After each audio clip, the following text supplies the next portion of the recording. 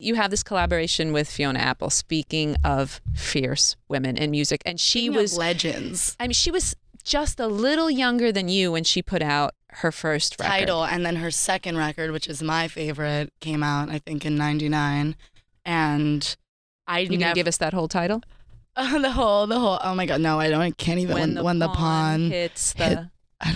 the dawn. I don't know. I don't remember the name. 30 words. I know. That's she's how gonna laugh fierce at, she was. She's gonna laugh at me for not knowing. She would also kind of, that's totally her vibe too. She like just wouldn't know the title of a record. But she's super fierce, and we became friends and started texting, and it was just like. But how do you become friends with Fiona Apple? Break this down for me. This is where my life gets spooky and crazy, and I don't really know.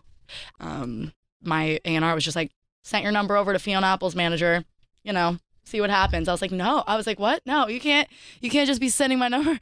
I was like, I'm scared. What am I going to say? Like, what if he texts me? And then he texted me, and I was like nervous about it, so I didn't respond.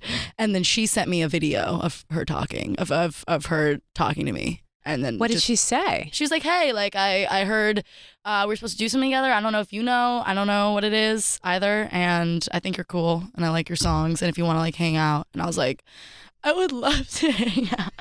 And then I went to Venice, and we just had... As in California or Italy?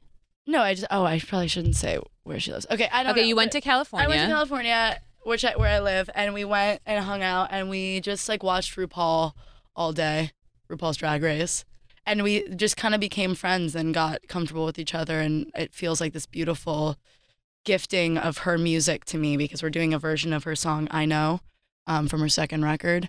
And I produced the new version, and she's playing keys and singing on parts of it, and I'm singing most of it. And it was a choice we made intentionally, because I think she said it really well. But I Know it's not a duet, but it is kind of it. There was an opportunity for it to be a nod and a gesture from her to me, of her putting her arm around me and saying, "Here is this song," because I had been listening to the record, and it felt like everything I've ever wanted to say.